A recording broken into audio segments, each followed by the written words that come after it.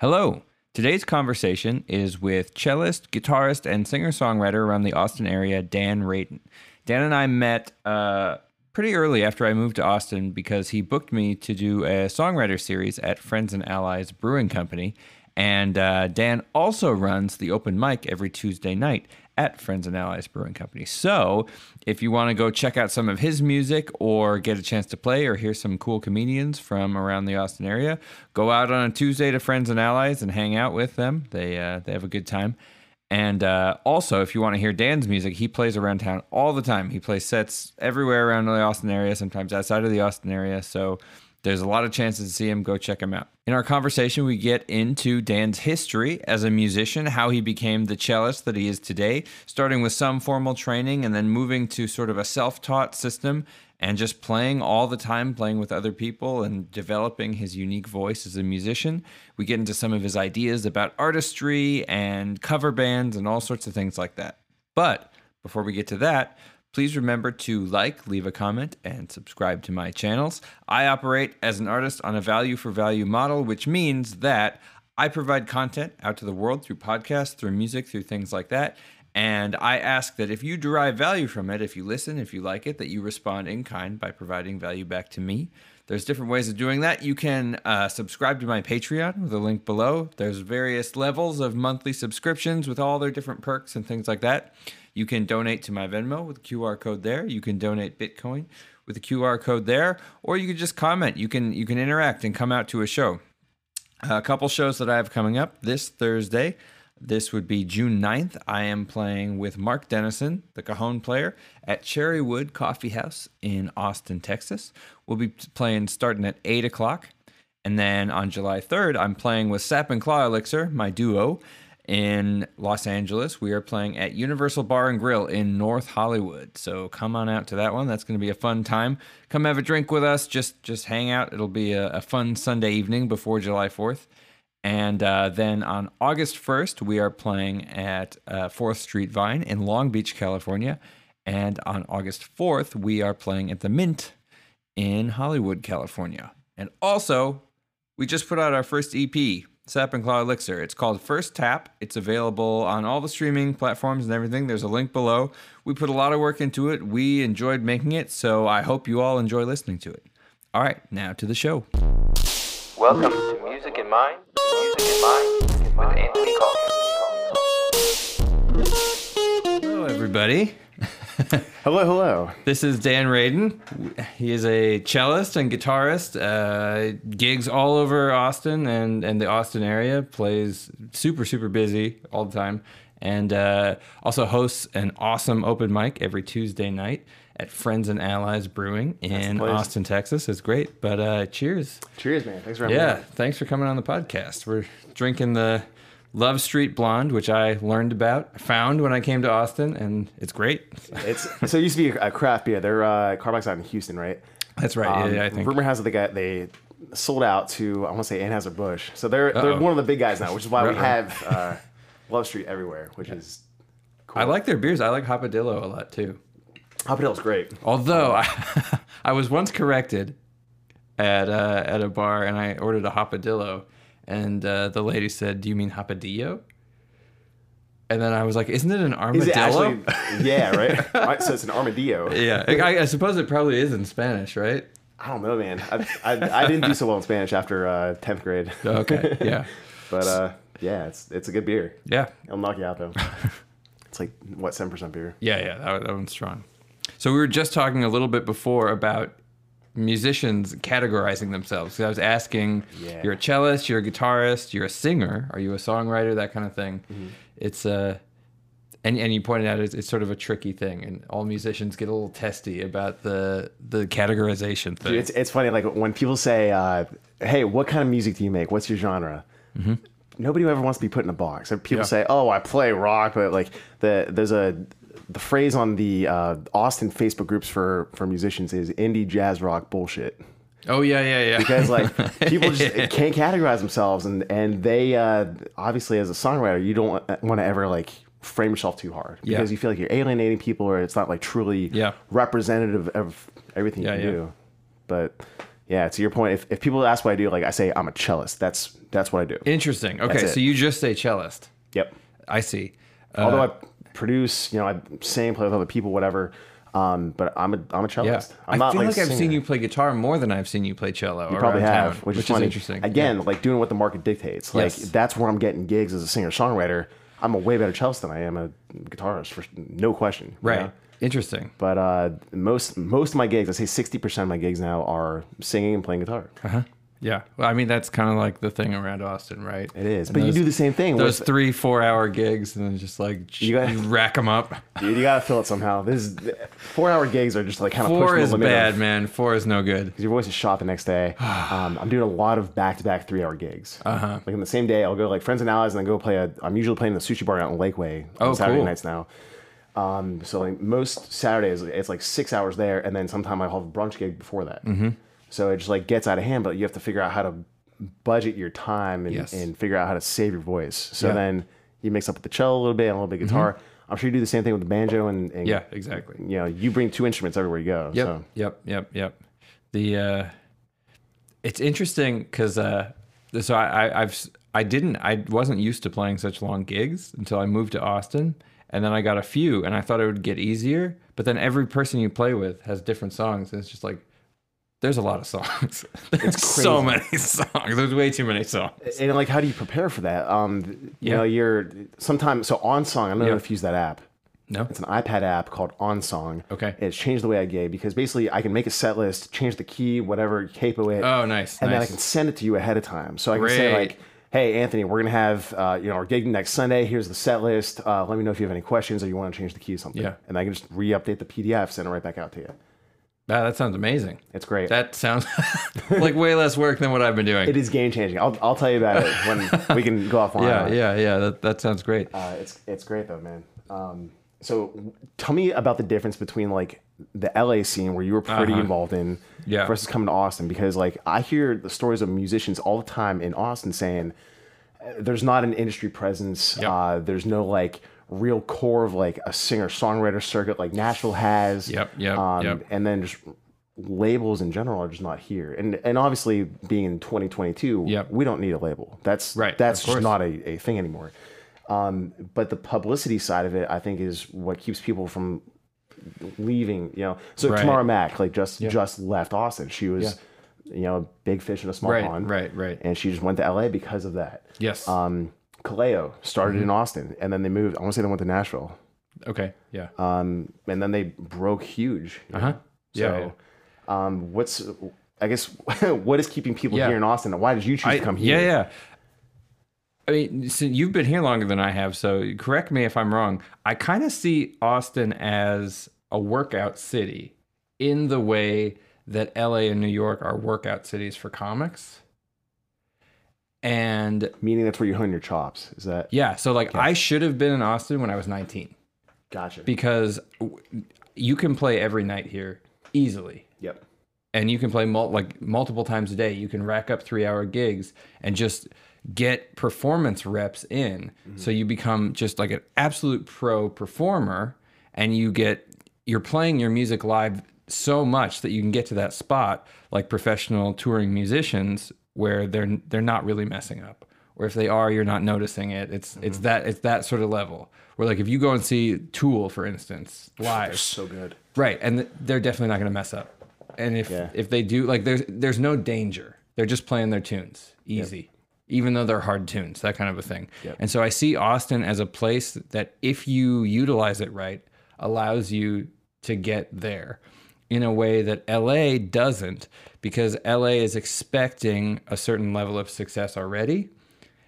Does that mean you're not going to get booked for those gigs? Like, So what's keeping you? Obviously, LA's got a bajillion bars and venues and whatever else. it does. So LA has a problem that Austin has a very established open mic and jam scene as a beginning stepping stone. And then they seem to also have a very established sort of low level, easy to get gigs at bars and restaurants and venues all over the city. Yep. And then it goes up from there. Yep. And then you can get headlining gigs at like the cool bars. And then you could go up to like theaters, you could do Antone's, you could do the Paramount if you're really killing it. That'd be sick. ACL Someday. or something like that. Right. Yeah. Stubbs. Of course, those big ones. So it's got all those stepping stones. LA doesn't have as established an open mic scene. A lot of the open mics in LA, you even have to pay to play. You have to pay to Play an open mic. How many songs do you get? I don't know. I haven't done it. First but off, as a concept, that's bullshit. But I know the pay to play. So pay to play is the game in LA unless you're bringing in real money. Wow. See, So like other parts of the country, like you're selling tickets like pay to play, not like a sign up and there's a fee for the. It could be either way. So there's tons of really predatory bookers in LA who contact musicians who have no following and bring no value yet, and they're like, okay, like I'm gonna book you on this show at the Whiskey, like, and then young musicians are like, oh, I get to play at the Whiskey, and they're like, yeah, that's killer. Yeah, and they're like, okay, we just need you to sell 60 tickets, and you're on the hook for all the money. And you say you can't, and they're like, okay, well, how can you do 45? And it's like, no, I can't do anything. Like, they shouldn't be playing at that venue if that's what that venue needs. It's like predatory. That's the draw, right? Exactly. They should be playing. They should be doing 3-hour sets at a restaurant, like learning stagecraft, learning how to have presence as a musician. Yeah. Yep.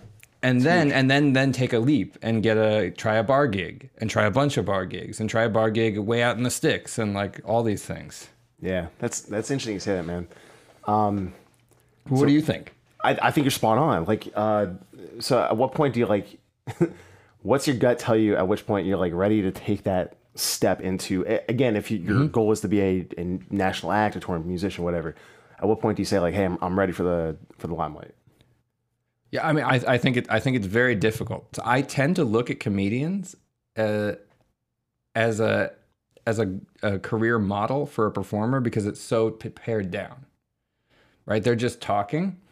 And one thing I notice is that comedians say that when comedians who have made something of a career say when they need to make money, they go on the road. And so I feel like that for me, that's a goal is I want to be able to be like, oh, I need money. I'm going on the road to tour. Exactly. But I don't have that option now. If I go on the road now, I'm losing a lot of money. Yeah, well, especially with gas prices. Exactly. No, exactly. But I think that's where a lot of us are, and so we're shooting for that. And that's what I'm saying about Austin being a workout city. And then what you're saying about then the stepping stone, maybe go to Nashville, maybe then go to LA, maybe then go to New York or something like that. Although I think New York is also a workout city in its own way. It can be for sure. Yeah, there's so much of a DIY culture in New York also. But so what about you? You came from Pittsburgh, right? Yep. And then you came to Austin. So what would you say the difference is in terms of working as a musician there versus here? So when I was in Pittsburgh, it was definitely like I was still very green. I think it is the best way to put it. Like I was still in college, like playing with my folk band at the time. Right. And those were the majority of my gigs, and like we were again working our asses off. We were playing like 3-4 times a week. Okay. Great. And around school schedules and family stuff and athletics and whatever else you were involved in, right? We still like prioritized the band to a point. And we just it was really cool like seeing them how far they've come just being in Pittsburgh, and they've toured and they've booked their own tours nationally for cool. Are they still going? They're still going. Oh, yeah. Cool. Yeah. They got a whole new cast of characters, which is really cool. But the main front man is still doing his thing, and he's carrying it on. But just like see how far like he's come, I'm proud of him, but it also shows like it's really hard. They had to leave town to be able to get those reps. Yes. Yep. Again, like you can find places to play, but in Austin, it's so much easier. Right. And really that's what took me to Austin was like, I was really between LA, Nashville, and Austin. I was going to move to one of those cities.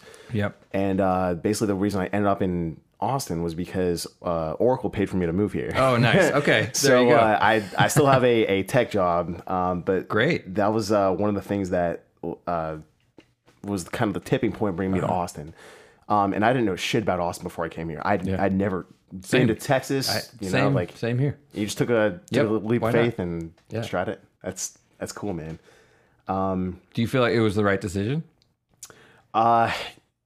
Yes and no. Okay. I was actually, this is so funny. I was thinking about this in the car on the way over here. If I had ended up in Nashville. So right when I was graduating, I went down to Nashville for a bachelor party, and I'd never been to Nashville either. I was like, had a great time, and we were, at Tootsie's on Broadway. and we're just everyone's wasted, and the groom, who's one of my good friends, goes up to this violin player on stage, and he's like, "Yo, he plays cello. Like, get him up on stage with you." I'm like, "Do you see a fucking cello here? Like, what do you think we're gonna do here?" So she's like, "Actually, like, I need a cellist from my band. Can we chat?" And we exchange numbers. And I ended up driving back to Nashville the week after that, 7 days later, and went and auditioned with her band. And they were like, "Hey, like." Basically, they were aiming for a publishing kind of like TV deal. They knew people at National Geographic. They knew people at the Discovery Channel. And basically, they were making kind of like jazz world music for backgrounds for those soundtracks for like Shark Week and shit, you know? And it was a 4-piece. I would have been the 4th. It was violin, drum, bass, and I would have been cello. Okay. But they didn't give me the part. And I was like, guys, I don't know if this is the right move for me because I was freaking out about making money. Right. Because of student loans. And that's one of the things, like, I always wonder, like, what if I had gone to Nashville, I would have stepped into session life immediately, you know? It's not even fucked around with the day job. But like Austin, man, it's been the place to, you know, it's gotten us to where we are, you know? And I'm really thankful for that. Yeah. I met a lot of cool people here, made a lot of friends here, a lot of musicians, a lot of supporters of the arts. There's a lot of like foundations like Black Fret and Ham and you know, Sims Foundation. So I got to do a lot of cool things. Like I don't regret that at all because it's a much level playing field compared to Nashville. Yes. So. Well, it seems like Texas really supports musicians, Austin specifically, but actually Texas the state. So the state has, there's an actual, like, I don't know if you know, it's the Texas Music Office. Yes. Yep. Right. I do. Okay. So it's wild. For anybody out there listening, there's actually a state-funded portion of the government that goes toward helping local artists. Which is funny considering what you think about Texas, like no taxes, no government, blah, blah, blah, blah. Right. And that's as democratic as it gets, man. But like it makes you think, like, there's so much red dirt, like country, like amazing singer-songwriters in these small towns. A guy came out to Friends and Allies yesterday. His name is Andrew Kreitz. He just moved down to New Braunfels, but he's been playing like small towns in Texas. He's like, "Look, man, I'm making like $1,500 a night." Great. And I was like, that's wild because people are just, he crushes it. First off, he's got an amazing voice. But he plays the songs that people want to hear, and they're so appreciative of having some kind of music in fucking New Braunfels or San Marcos, wherever it is, like a little bit outside the main cities. We played a gig, Julie and I played a gig in LaGrange on Friday night. Cool. There were maybe like 50 people there, but we still walked away with like a lot of cash from people just, that's amazing. Place You're to bringing congregate. Value. They had a good time. You know? I love this idea. This is it's something. I'm curious to know your opinion on it. The struggle between quote being an artist and then being a musician. You're also a technician, and I see it as this weird kind of half blue collar, half white collar world. How so? Well, so like when I was working in LA, I did pit work for Broadway shows, which felt very tradesman like. I had a trade. So I wasn't there to be an artist. I was there to provide a service. Yes. And I would say that being a musician at a bar, it's a little bit of both because you're bringing a vibe. And so that artistness helps. And so, you know, some people, a lot of people have hats in Austin, shades, things like that. All that stuff helps, the whole vibe thing. It's your, But you also, like you're saying, play songs that people like, that people want to hear. Now you're being a technician. Now you have a trade. I can make people happy with songs that they like to hear versus going like, no, I'm only playing my music and these are my tunes. And why doesn't anybody want to listen to my tunes? And it's a weird balance between the two because you can get stuck in the tradesman thing and never get to be an artist if you want to be an artist.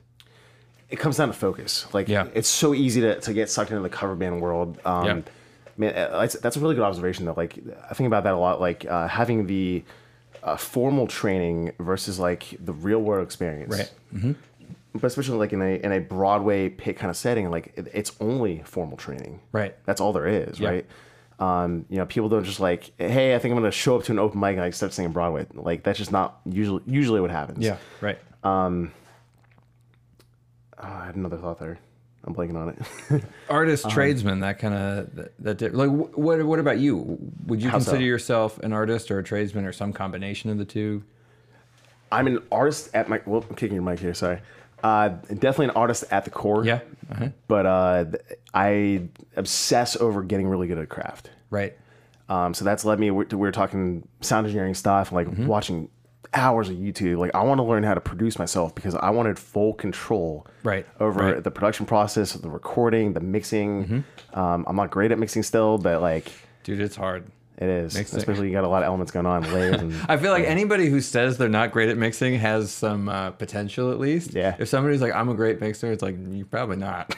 Or maybe they are. And maybe. And that's when they're charging $1,000 a song. Sure. Yeah. That helps, the charging. Yeah. But you know, to your point earlier, like are you pleasing other people or are you pleasing yourself? Uh-huh. And part of that is like learning to read the room. If you want to pander and like work for tips, like you have to... You got to own the room and you got to give the people what they want. Yeah. You know, and make it a fun experience for them because that's when they want to come back. Too. Yeah.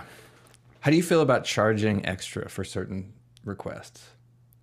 Charging for like a song request? Yeah, like one that I think Hotel California. Someone's like, that costs $50 extra. Well, you do that at a piano bar. Yeah. That's where I think that distinction is. What do you think about that move? I mean, I would never say that in a mic. So what I've seen some artists do very successfully is like they put their Venmo up and say, if you have a request, they have their phone here on the stand, and they say, if you have a request, Venmo me, and we'll see what we can do for you. Yeah. They don't make any promises, but that's smart. Then you see the Venmo come in with a song request, and then they say, hey, this one goes out to so and so, and they're getting the tip regardless. There's been times like I've had groups of like dipshit bachelorette parties. Shouting out like one song after another, and a single tip comes in, you know.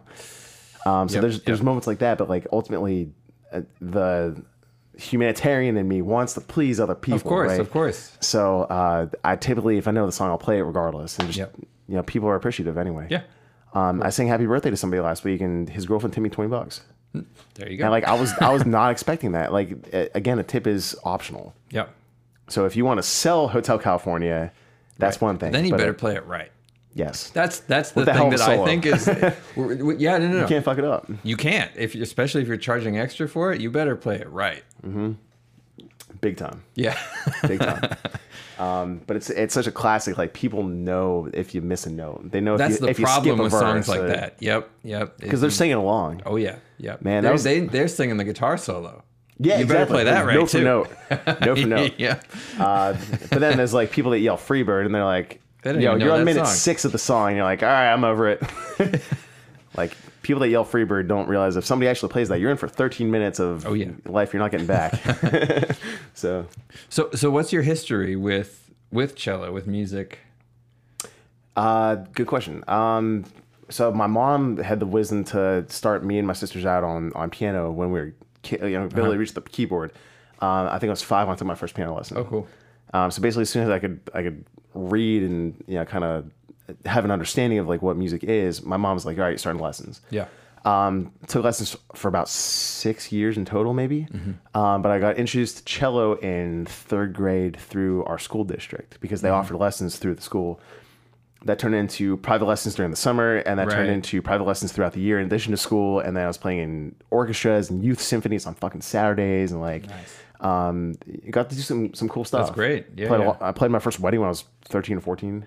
Whoa. And since then I've played 300 some weddings in 6 states, and you know, it's been I'm flying with this once in a while here. Okay. Which is cool. Yeah. How? I bet that is no fun.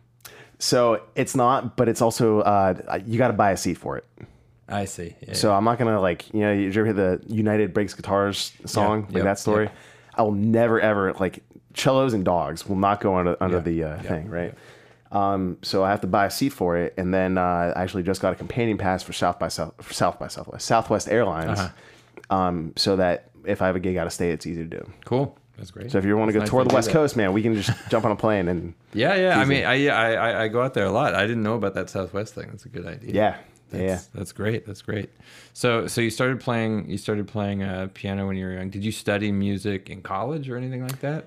I went to Pitt thinking I was going to be a theater major. Okay. And go for stage management, and then I ended up changing my major like 6 times, but came out of it with a music minor.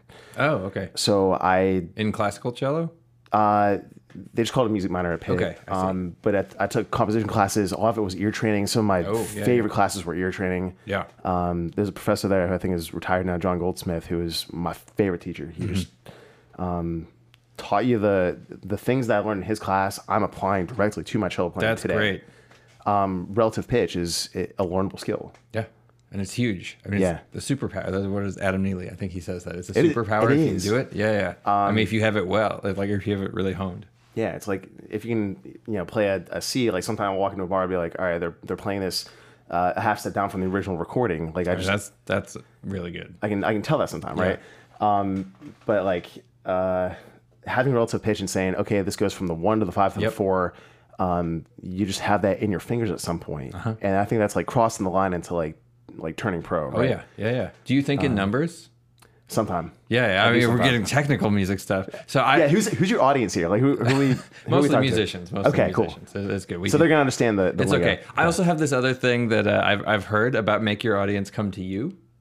So don't over-explain concepts. Just talk what you're talking about and challenge them to find you. All right, so come find us if, Yeah, if exactly. you guys have a question. I don't know. Right, it's a numbering system. So I learned recently that in Austin, minor, if you're in a minor key, like E minor, you'd call E1. I do that a lot actually. In Nashville, It's a 6. it's a 6. Really? Which is yeah. Which is interesting because where I went to school for undergrad, I studied composition at University of Wisconsin-Madison, and the theory professor there had everything based on 6. So you'd sing a major scale, do, re, mi, fa, sol, la, ti, da, and you'd sing a minor scale, la, ti, do, re, mi, fa, sol, la. That's what we did also. I guess that's the great. technically Right. And so you're relating the major and the minor to each other like that. And so like I just got these charts. I had a South by Southwest gig with a band from Nashville that was coming to town, and they sent me the charts, and it was all like 6, 2, 3, and I was like, what kind of song what is am I 6? starting at? What? And I was like, oh, it's just mine. got it. Interesting. Man, it's communication, right? Yeah. At the end of the day, it's like you've got to be able to say it in a way that somebody else is going to interpret it and understand That's the in key. the same. Yep. So it doesn't matter what language you're speaking, be it Spanish, French, German, whatever, as long as you're picking up what I'm putting down. Yeah. Well, all that that's where the ear comes in handy, because then you sure. don't have to talk as much. For sure. Yeah. And especially in Western music, there's a lot of leading tones. There's a lot of like Yep. common blues-based progressions that you can kind of pick up. Like you hear one song, you've heard them all kind of thing. Yeah. The Nashville 100, right? Yeah. Which is, do you know what that is? No, I don't. I heard this phrase recently. I Yeah. don't. So it's the standard like Broadway 100 top requested songs Oh, or whatever. okay, it that is. makes sense, It's yeah. like a standard set list. So like you have to learn the Nashville 100 to sit in as a session player, right? Yeah. But it just matters. Like if you hear a song and you know it's like a certain region or written in a certain time period, you can probably guess the next chord. Yes. Or if you're just going up to a lead line, like where the note's going to end. Yeah. And then just watching other people for the cutoff. That's the Yep. other. Yeah. the other Yeah. thing. So for you, what do you see yourself as wanting to be musically? So we're talking about an artist or a tradesman. You're a cellist. You host these open mics. You're very active in the Austin scene. Do you have a vision for where it goes? I do, man. So ultimately, You don't have to give everything away. I just No, it's cool because like not everybody has the curiosity to ask something like that. Ultimately, I think the things that will make me happiest is playing in a serious touring band. yes, yeah. That's what I want to do. Like be like the cellist for the Avett Brothers. Like Joe Kwan is amazing, or the cellist for the Lumineers kind of deal. That's what I think is ultimately going to be my goal. Right. But I really would love to model my career on like Jack Antonoff because he just seems to go do so many cool fucking things. So he started off, he was the guitarist for Fun, right? Okay. The band Fun. Yeah. Some nights and all that. Yeah. They're great. Amazing. So My college years. yeah, for real, man. that's really when they Yep. came out. Since then, he's gone on to do just so many different projects. So Yeah. when that band disbanded, He started Bleachers, right? He's the Okay. frontman for Bleachers. Okay. They do amazing work in their own right. Yeah. He's an incredible frontman and just like has this like presence. He doesn't have the voice that Nate Roos does, obviously, because Nate from Fun is just unbelievable. But Jack does such a good job of making it his own and just like cultivating like the Jersey boy kind of thing. And then he's basically taken the success from Bleachers and applied that to a bajillion other artists. Right. He's produced for Taylor Swift and Lana Del Rey, and like he's done some really other cool stuff. Same way Dan Auerbach from Black Keys has done it. He takes his knowledge from his band and gives it to somebody else. So do you want your own band? I would love to do it. It's a 3-pronged approach, right? Yeah, yeah. The first is like being with a group of world-class musicians. Second is like it would be really cool to have like a side project doing my own thing. That's your own, yeah. And then the third is like more of like a mentoring, like kind of like production ear, be like a Rick Rubin, maybe a later stage career. That would be amazing. my dream. Yeah. That's so I get a chance to like help out other artists and make some really great art also. But it doesn't have to be your face on it. Of course. There's another problem. I feel like as we get older, I notice it more and more in that the best time to start a band is when you're 16. True. And learning together, because you're not worth anything yet. You don't provide any value yet, so you can help each other. The problem is when you're my age, or I don't actually know how old you are, but anyway. I'm 31. Oh, okay. I'm 32. So Yeah, we're our age. We're not that old, man. That's truly. No. We're not that. It's not that we're that old. It's that musicians are already good at our age. Good musicians are already good, and so they need to be paid. They actually need to be paid. Yep. The tricky part is when you're paying people to play with you, they don't have the same creative investment very often in your work. It's very true. And so it's that difficult balance between, if you're trying to start an artistic project, that artist versus tradesman issue again, you're trying to start an artistic project that's collaborative. You need everybody to have creative investment in the project. Yep. And very often when you're paying people, they're there providing you a service. It's a hard gun. Exactly. So no matter how good they are, like that's great, but you still don't have the collaborative aspect as much. For sure, man. You see like a shrinking pool of like available talent then. Yeah. Mm-hmm. Do you feel like you're missing out on that, or like are you more inclined to like seek out younger musicians then? Yeah, I mean, yes and no. It feels I'm really concerned about not being not taking advantage of people. Yeah. That's just because you're a good person. I hate that, but I also hate it with me. Like, here's a big difference coming from LA to here. Rehearsals are paid in LA. Yep. Every now and then I've had a paid rehearsal here, but usually I have a gig and they're like, let's get together for 2 hours or beforehand. Because like you have to sometimes. A lot of time you do. And it's better that you do. And so it makes the gig better. So I will happily do it. But it's like, this is a lot of time I'm putting in free. You got to drive there. You got to prep the songs ahead of time. You got to, Yep. yeah, man. It's an opportunity cost of not taking a gig that night. Exactly. Yeah.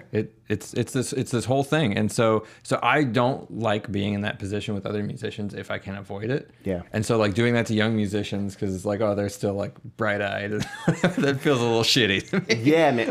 But you can also set the expectation, like say, hey, I'm usually like, this is my rate for a rehearsal. Are you okay with that? Yeah. Yep. Or something along those lines. Again, if you need it, but like sometimes it's just Sometimes the you don't principle. need it. Yeah, yeah. It's just the principle of like I'm a working professional. Like I don't ask you to, my accountant to sit down and crunch numbers for free. You know, so like why would I expect that of anybody else? Yeah. Same thing goes for videographers and photographers and exactly. graphic designers. Yep. People should be paid for their work. That was one of the things. So my dad's run a series of software companies. One of his big things was like, we will not ever ask interns to work for free. Great. He's like free, internship work. That's bullshit. Like people should be paid for their time. Yeah. If that's minimum wage, great, but give them something. Yes. Yep. So my first job ever was with my dad's company. Cool. Just answering the phones. Yeah. And I mumble, so that wasn't a great job for me.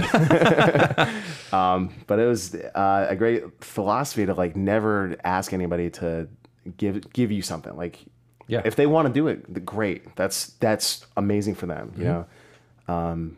yeah, setting the expectation where you need it. Yeah, but I like that a lot about never asking somebody to give you something. And I think it doesn't always have to be money. There are other types of agreements where value can be exchanged in various ways. For sure. Like, I mean, like the silly thing is free drinks or whatever, but gigs, like building a relationship with another musician to work together in the future is potentially valuable. More valuable. You're right. And so then there's this other problem, and there's this drummer I know, and he told me once that he said if you pay him anything, he brings his A game, but if it's a free gig, he might show up late, he might whatever. And I was like, dude, that's such a mistake. That's a bad attitude. I think you always have to bring your A game, and if you're not gonna, say no. Like if you don't feel like you can bring your A game, probably you shouldn't take the gig. I very much agree. Yeah. Did you ever hear the phrase "fuck yes" or no? yeah. It's either like I'm all in, or you're just not doing it. But that's one of those situations, man. Especially as a drummer, like he's always going to be sought after. That's the thing. Yeah. Drummers are in such short supply, especially good drummers. Yep. That will show up on time, sober, ready to play, can play with a click track sometime. It's a tough thing to find. Yeah. Because the guys that are good at it are always booked. Yes. They're playing in another serious act, or they're on the road. Yeah, it's when you play a weird instrument, you're more sought after. You know, I'm sure you're getting a lot of banjo work, and I get more guitar work actually. I feel like the guitar it's such a standard thing, and it's basically always appropriate. Yeah, and I feel like banjo actually is not a versatile instrument. Because you're like pigeonholed into like bluegrass. Is that? It's bluegrass, it's country, but like even the way you play it is very limiting. Because it's tuned open. It's tuned open, so either you play it with the finger picks or you play clawhammer, which I usually do. But the rhythm is very set. So doing things like odd meters or complex music requires some planning. Interesting. Yeah, I wouldn't have. I don't know shit about banjo, you know. Like, but it's way easier just to pick up a guitar and just like strum, and it's like, oh yeah, that's how it goes. For sure. Yeah. And guitar is very formulaic, also. Like it's probably similar with cello. I would imagine that fitting cello into certain vibes can be a little tough because it's not a bass.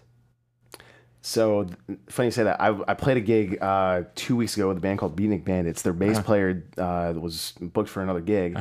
And basically, they saw me play at Friends and Allies. Yeah. And I'm like, hey, do you want to come sit in tonight? Nice.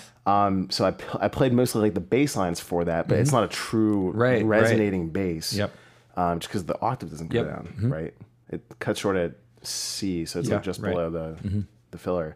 But it's, you know, every instrument like has its place. Like that's why in an orchestra, you've got every kind of texture represented, right? Yeah. And you've got a bass section, and then you've also got a cello section, right? Because they're two swim lanes, right? But yeah, like it's a versatile enough instrument that it can fill in, but it will never be a bass. Right.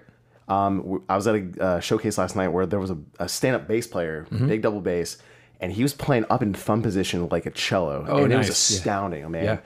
His intonation was perfect. Oh, that's so powerful when you can nail that on a double bass. Oh my God, I love it. I play that tune every day. Like, I'll be the first one to tell you, I can't play in tune for shit. That's great. But the bass player, man, it was really cool to like see the cello application of a bass, because usually it's the other way around. It's cello trying to play a bass part. Well, but what's funny is it's the opposite with the history of the orchestra. How so? Well, there weren't basses. Well, basses originally would just double the cello parts. So the cello was the important part, and the bass was just there to add a little bit of oomph below. Huh. So like old like Haydn symphonies and stuff, the bass just doubles the cello part, but it's a cello part.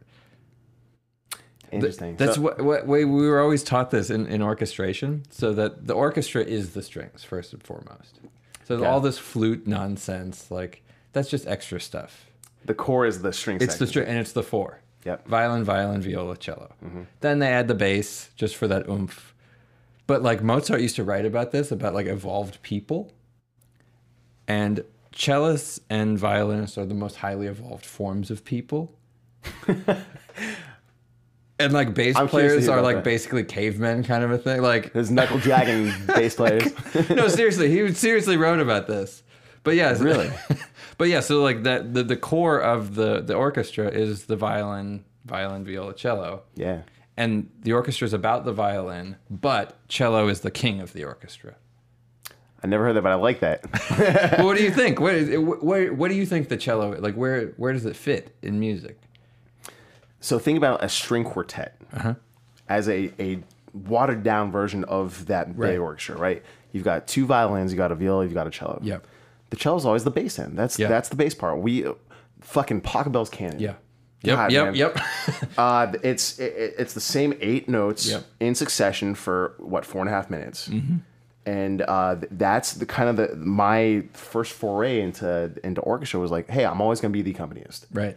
I've always got to listen to the violinist. I've always got to like make eye contact, pull in when they're coming down the downbeat, and look to other people for the cues. Like Yep. I've always, sure, you can still lead your section or whoever if you're sitting up farther, but at a point like that's why there are cello features and sonatas and things like Right. that, because somewhere along the line people are like, wow, this is a beautiful timbre of an instrument. Yeah. We should feature it and give it some life outside of its accompanist bass kind of Right. Yep. zone there, and just to be able to give it a voice like that, it's got an amazing setting as like and I'm thinking of two cellos or something like that. Like you've got pieces that are specifically written for cello and piano. And it's got its own way of spotlighting, if you will. Yeah. Versus like if it's in a full ensemble, it's a backup part. So the context and the instrumentation matters immensely. Sure.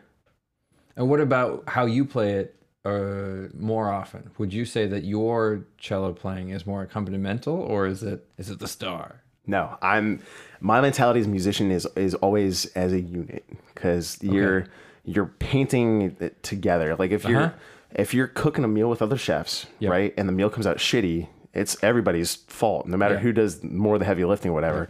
But the way I approach cello is like, again, fitting in with whatever the ensemble is, and like playing as a cohesive unit.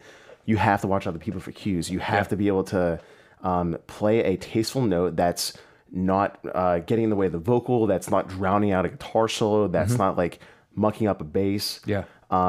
So it depends a lot on who else I'm playing with, but that's why I love the freedom of playing with a singer-songwriter. Yeah. I feel like I'm at my best when I'm either in a duo with another singer, Yep. or a trio of some sort, Cool. because it's like it's a non-traditional power trio. A power trio, you think like drums, bass, guitar, right? Like your Cream or your Jimi Hendrix, whatever, your Green Day, and they it's such a great thing because the guitar is the lead, the bass is the foundation, the drums, you got the percussive element there, and with cello and an acoustic singer-songwriter, I can play the bass lines during the verse. I can pluck. I can kind of fill things out. I can take a nasty guitar solo type thing right in the middle of the song, but at the same time, it's never drowned out by the guitar. Yeah.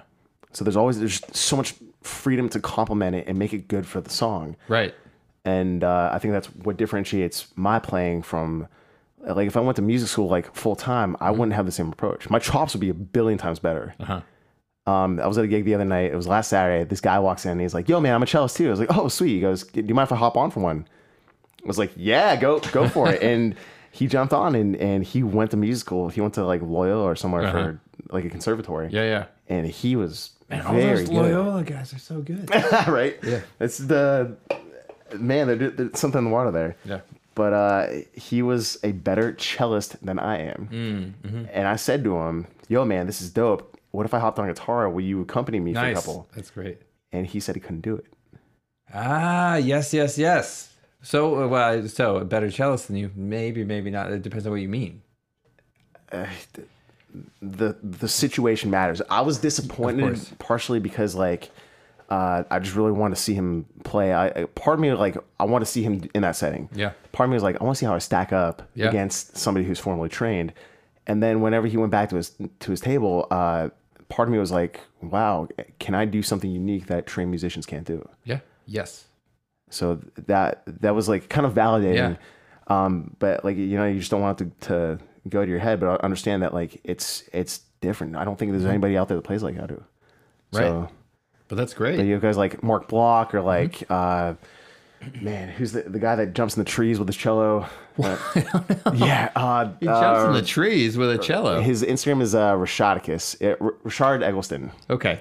Does he destroy his cello? He just beats the shit out of it. He's a hell of a cellist. He's truly amazing. Like once in a generation.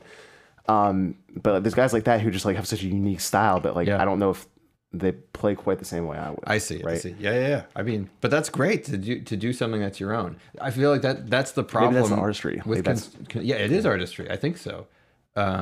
Conservatory training, I feel like not always, but can be very siloing. Did you feel like it helped or hindered you, like having a formal training? I don't know. I think about this all the time. I don't know. I think I shouldn't have gone to school. I think I should have moved to Austin when I was 19 and started like playing every single night for 10 years. Interesting. And I think that would have been equally good, if not better, than music school. Because I know guitar players in town who are better guitar players than me, like young, like 20-year-olds. Mm-hmm. And they don't know the names of chords. They don't know anything. They play all the time, and they've like developed ideas. They've come up with their own ideas. So like as a teacher, I've been obsessed with this idea lately of teaching what, not how. Which is like, I feel like the traditional or the wisdom now is always teach people how to think, not what to think. Mm-hmm. And Nathan, or brother Nate, the bass player in my group, Sapphire Claw Elixir, that's his double bass right there. I met him at the mic the one night. Yes, he came out. Yep, exactly. He said that you should teach what, not how, and allow students to develop their own how. Cool.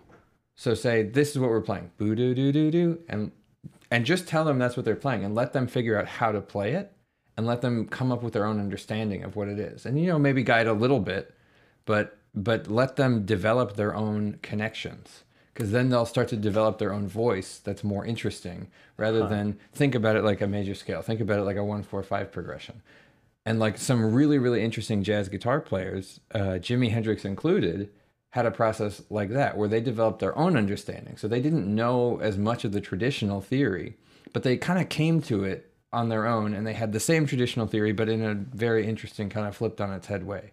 I think you're right about that. So Hendrix was self-taught, wasn't he? Yeah.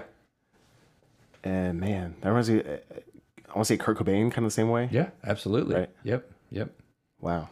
But maybe that's like you. Maybe like you had enough of the traditional to give you a language and a starting place, and then you jump into the deep end and go off on your own. Anthony, I think you hit the nail on the head there. I think like to have that foundation, man, I'm so thankful to like say, understand that most of the theory behind it, but like without getting into the weeds of fucking Mixolydian, Lydian scales. Like I don't give a shit. I took some guitar theory and I was just like, this is so dry. Like I couldn't get through it. Yep. So I'd rather like create a feeling, man. It's like, it's more about like how you pick a string. It's more about how your level of vibrato, or like, I mean, that's huge. I remember, because I had this problem in jazz theory, is they'd say, there's this chord and this is the scale you play over it. Yeah. But that's not really 100% true, because if you just play that scale over a chord, it sounds stupid. You have to have an idea of what you're doing. So yes, those notes are useful notes. And if you're using your ear, you're going to come to those notes anyway, probably. And that's just it. And if you don't, if you come to other notes, that might be interesting too, because that's the other thing about jazz, like jazz theory. Once you reach the top level, you can play any note at any time, given the right context. Yep. There's no wrong notes. Right. You just have to know how to shape it.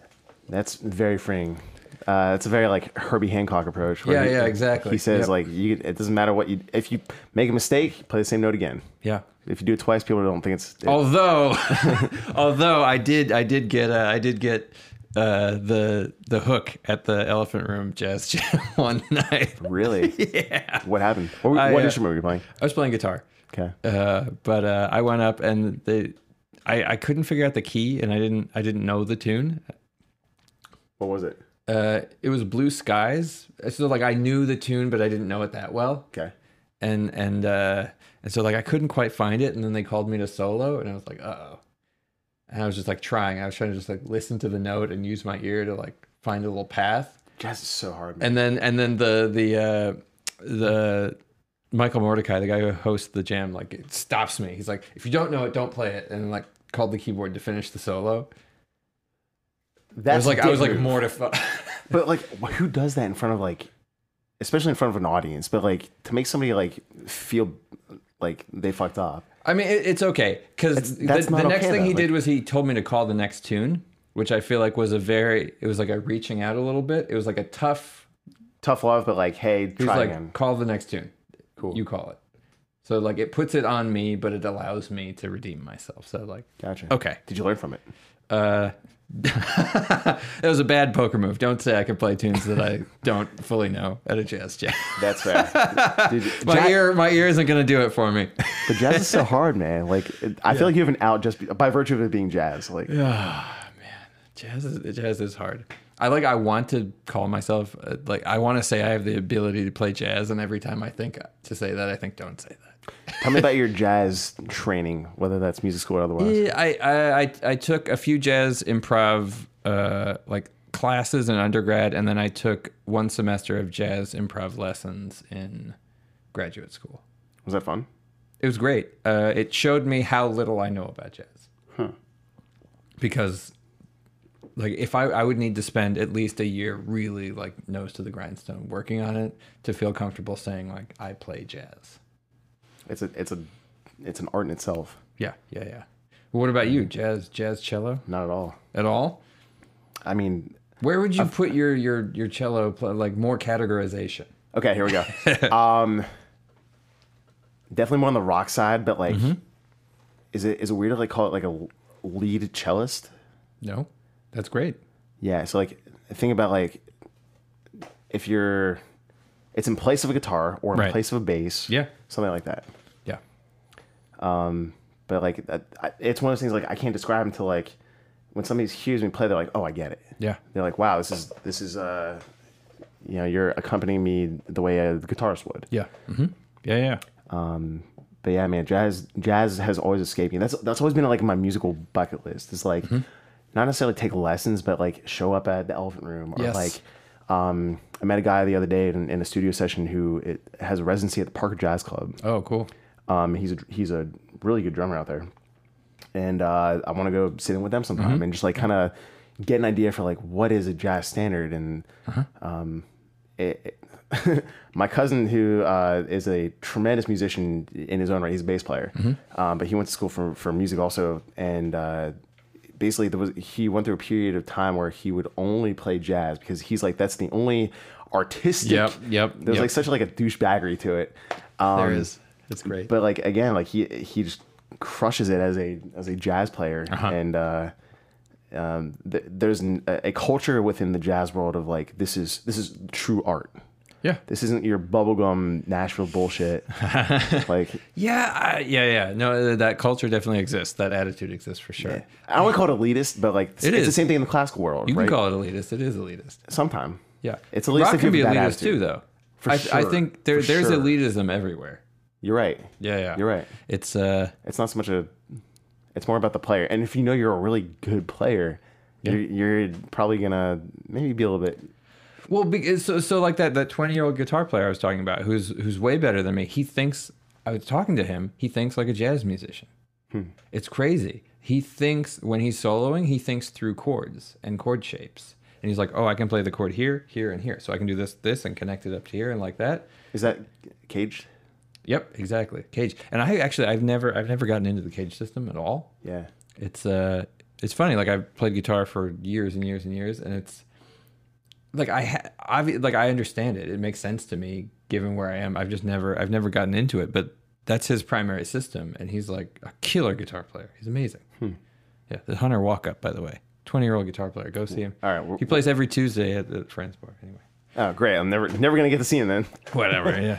Friends and Ours every Tuesday. Yeah. Sorry. No problem. So the last topic I've been bringing this up with a lot of musicians is the voice and music. The voice like the TV show? No, like like law, like your voice. Okay.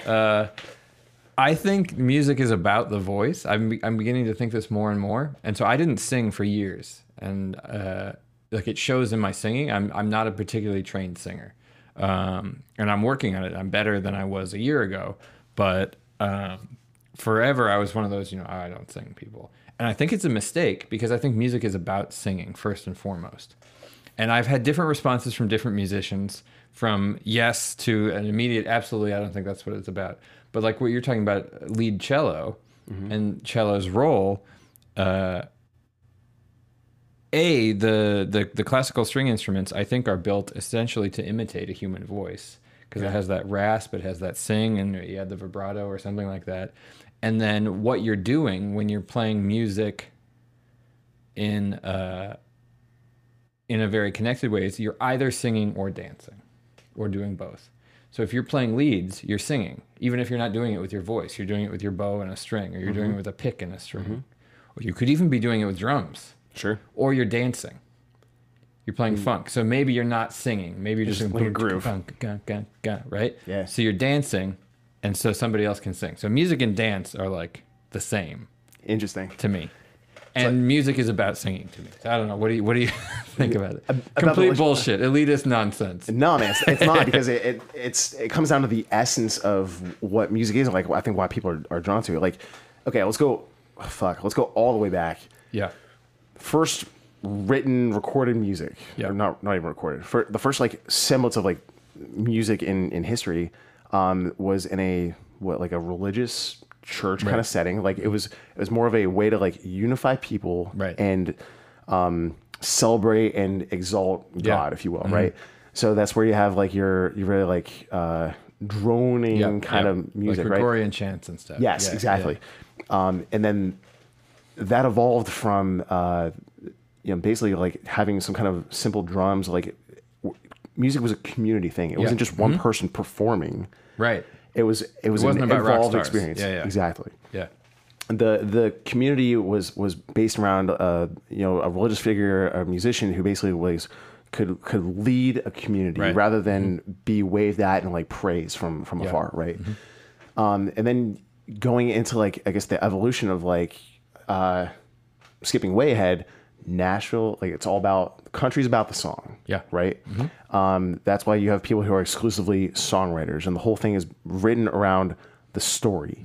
Then you've got like flip side of the coin, something like a house beat or techno or something, where it's only dancing, right? Right. It's not, there's no, maybe little vocal samples. But the majority of it is like, again, based around the communication factor. And you can't get communicating, you can communicate certain emotions, but you can't communicate tangible words, right? Right. And the actual like telling of a story and a sequence of events and people and places and things, that can only be articulated from the voice. Right.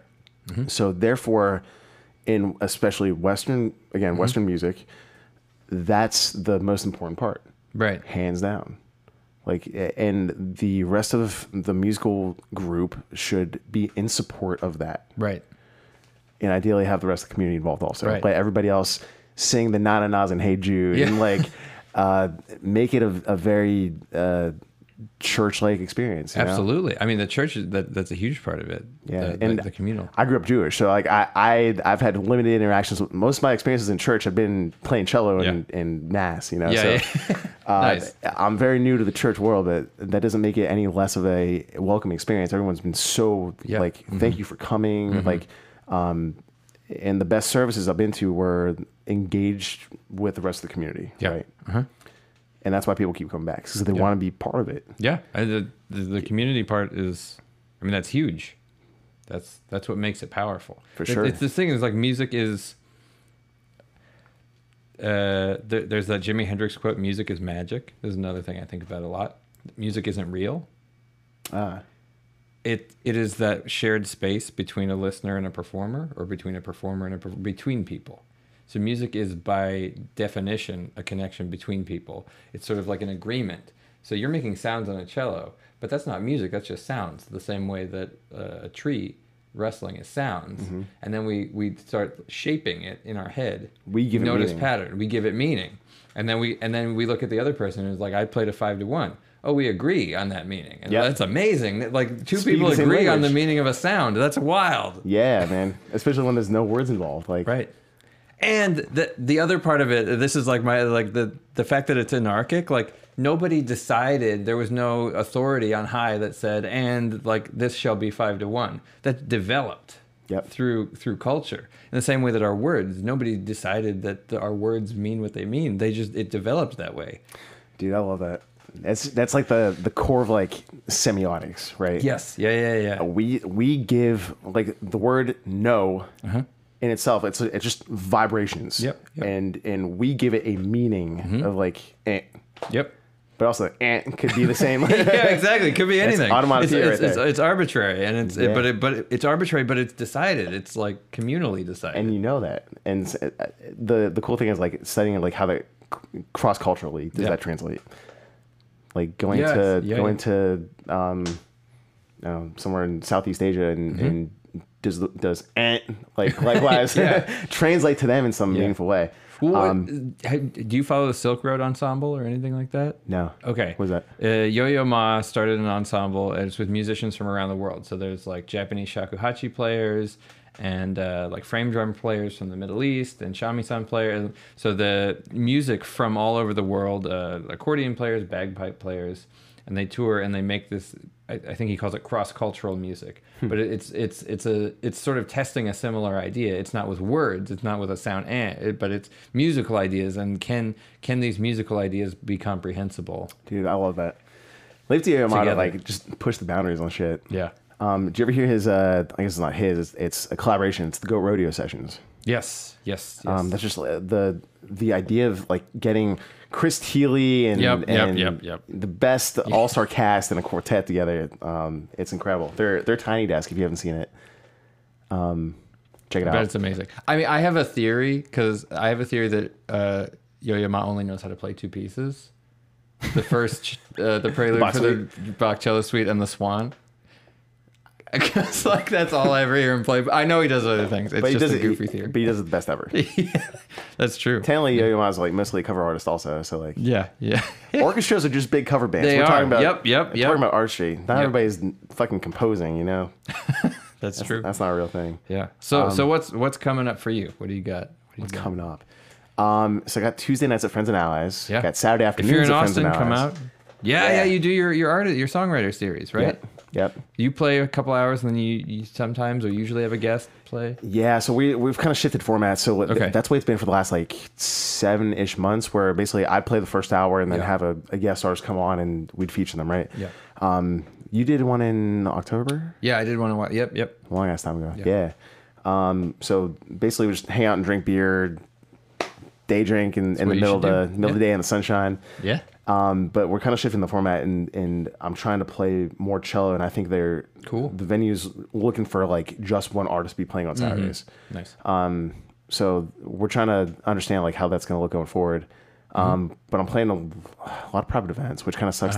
Yeah, you don't promote them. I want to tell people like, hey, come back. I played a boat last week for an Indeed company party. That's fun. Just random like house parties and stuff. Yeah. I got a few of those. Yeah, man. Those are some of my favorite gigs. Yeah. But my goal for the next year is to get away from the cover circuit and to do exclusively original music, 45-minute type sets. Yep.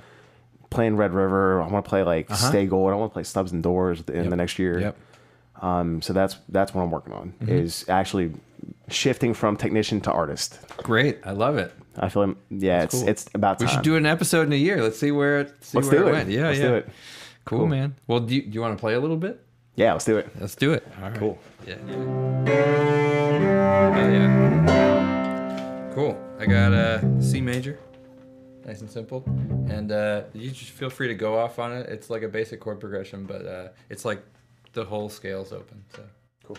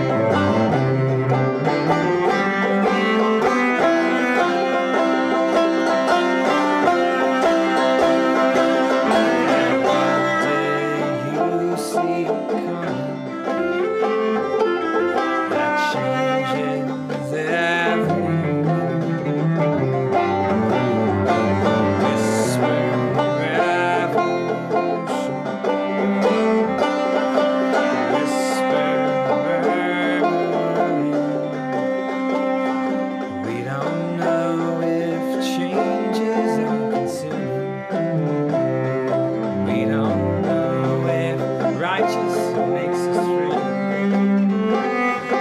We don't know if grasping it will make us free. We don't know. We don't know. We don't know.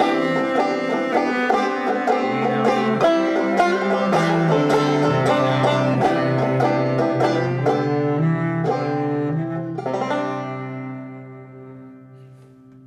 Nice. Lovely. That was great. That was cool, man. Yeah, yeah. You want to do one more? Yeah, hell yeah. Cool. Is there anything you want to play?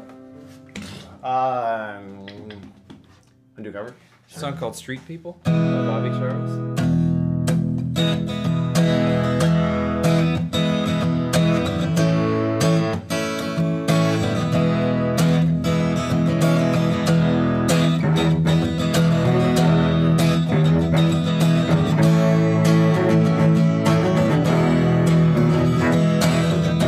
Hanging out with the street people, they got it down.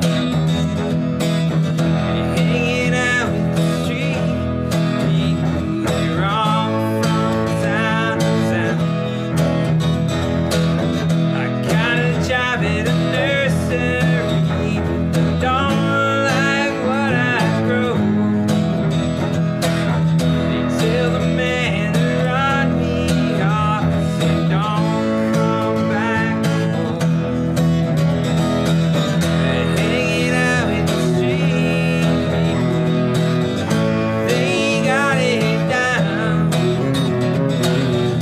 Hanging out with the street people, they're all from town to town.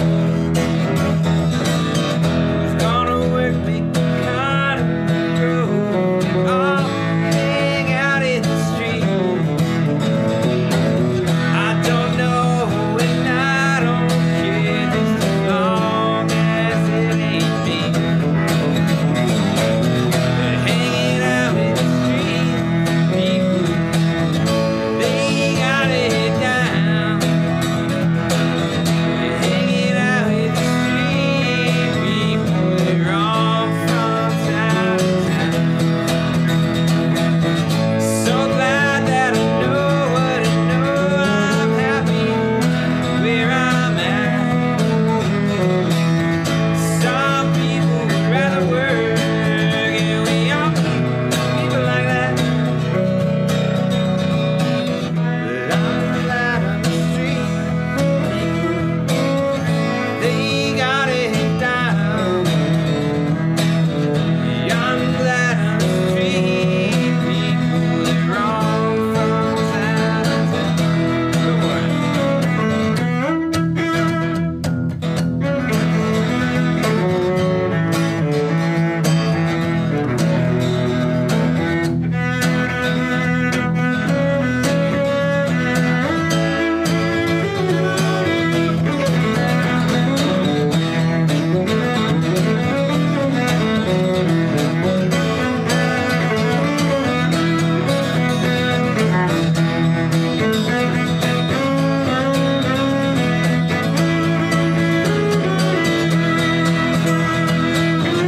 So glad that I know what I know.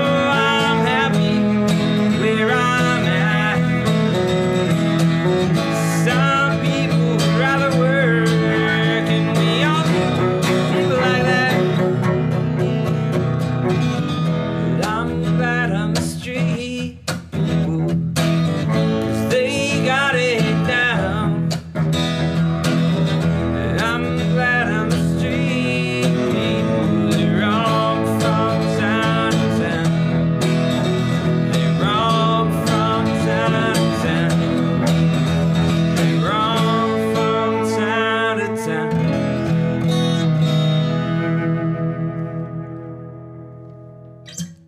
Lovely.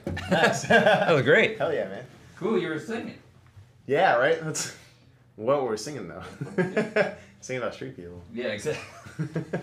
But yeah, your call and response, you were singing with your cello. It was great. Thanks, man. Yeah, That dude. was fun. That was a lot of fun. Well, thanks so much for coming on the show. Thanks again for having me. Yeah, where do you want to direct people to find your stuff? I'll link everything, but You want to just give people my cell number and just yeah. yeah. Instagram, I guess, is probably what the kids do these days. I'm not on Snapchat anymore, so no more. Probably good. Yeah. Yeah, you can find me at it's Dan Radin, ITSDANRADIN. Hell yeah. Well, thanks so much for coming on, man. Thanks, man. Appreciate it. See y'all. Bye. Cool. That was fun, man. Easy. Hell yeah. You sounded great on those jams. That got you, man. That was fun. Thanks for listening or watching, depending on if you are watching on YouTube or listening to the podcast stream somewhere. Remember to go check out Dan Radin. He plays all around Austin. Look him up. You can definitely find some cool shows to go out and see him at. And remember to like, leave a comment, and subscribe to my channels. I will see you all next time. Bye.